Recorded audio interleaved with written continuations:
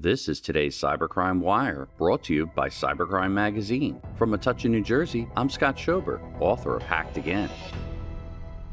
Fox 5 reports that in Georgia, Fulton County suffered a cyber attack. Phones, tax, and court systems were all impacted.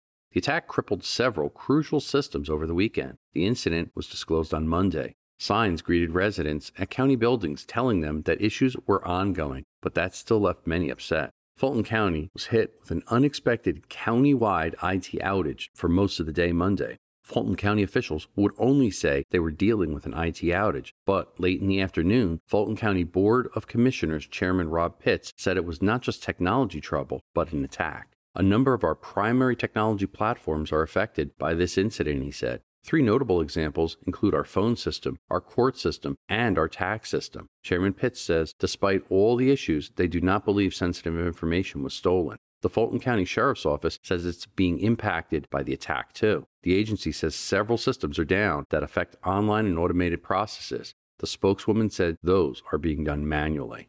Reporting for Cybercrime Radio, I'm Scott Schober, author of Hacked Again. New every weekday, the Cybercrime Wire is brought to you by Cybercrime Magazine, page 1 for the cybersecurity industry at cybercrimemagazine.com. For more breaking news, visit cybercrimewire.com.